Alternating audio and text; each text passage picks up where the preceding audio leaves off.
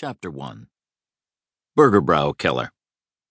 At the edge of large cities, where street lamps are scarce and policemen walk by twos, are houses where you mount till you can mount no further, up and up into attics under the roof, where pale young geniuses, criminals of the dream, sit with folded arms and brood.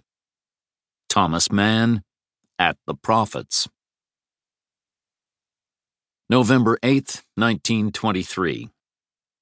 At about 10 o'clock on a chilly gray morning, the normally late-rising Adolf Hitler woke with a splitting headache and a sharp pain in his mouth.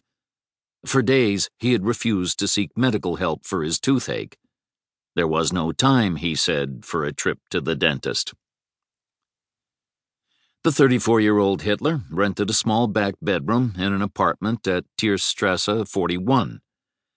At about 8 feet by 15 feet, the room was sparsely decorated, with little more than a chair, a table, a bookcase, and a large bed with a headboard that partially blocked the single window.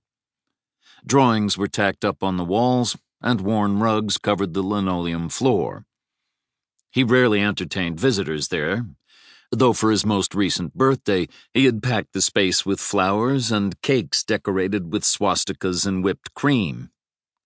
After belting his trench coat and looping his riding whip around his wrist, Hitler rushed over to the offices of the Völkischer Beobachter, the National Socialist Party newspaper at Schellingstrasse 39. This was just north of Munich's medieval center and a few blocks away from one of the city's grand boulevards. In the bare whitewashed room on the second floor sat the introspective 30-year-old editor Alfred Rosenberg, a Baltic German who already thought of himself as the philosopher of the party. He wore a violet shirt with a brown vest, a blue jacket, and a bright red tie. A pistol lay on his desk, serving as a makeshift paperweight to a stack of papers.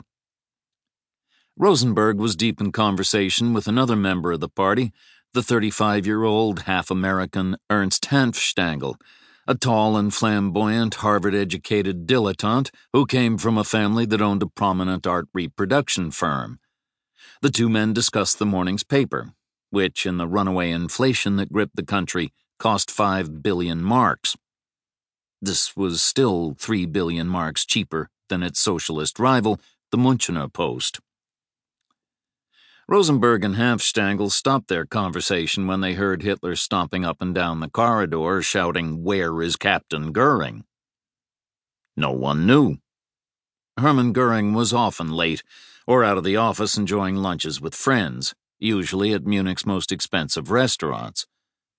That morning, however, Goering was at home in the suburb of Obermenzing with his Swedish wife Karen, who was suffering from pneumonia. Rosenberg and Hanfstaengl rose when Hitler entered the room. Hitler swore the men to secrecy and went straight to the point. Rosenberg was to draw up a series of posters and spearhead a special edition of the newspaper. Hanfstaengl would be in charge of alerting the foreign press in his most subtle, discreet manner about the importance of being at the Burgerbräu beer cellar that evening without revealing why. After that, both men were to report there at 7 sharp and bring their pistols. "The moment for action has come," Hitler said. "You know what that means." Around 8 o'clock on that black, virtually starless night, a flashy red Benz pulled up to the entrance of the Burgerbräu Keller, located about a mile south of the city center. Beer halls, like this one, were popular venues for political meetings, with promises of ample food, drink, space, and, it was hoped, a lively atmosphere conducive to rallying the party faithful. They were also increasingly providing opportunities for disrupting the gatherings of rivals. But the crowd that night was far larger than anyone had expected.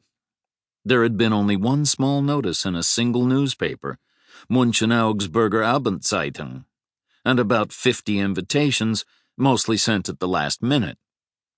An estimated 3,000 people, however, had thronged its premises for that night's political rally. Munich city police officers had been turning people away for the last 45 minutes. A crowd now spilled outside onto the stone steps below police lines and onto the street.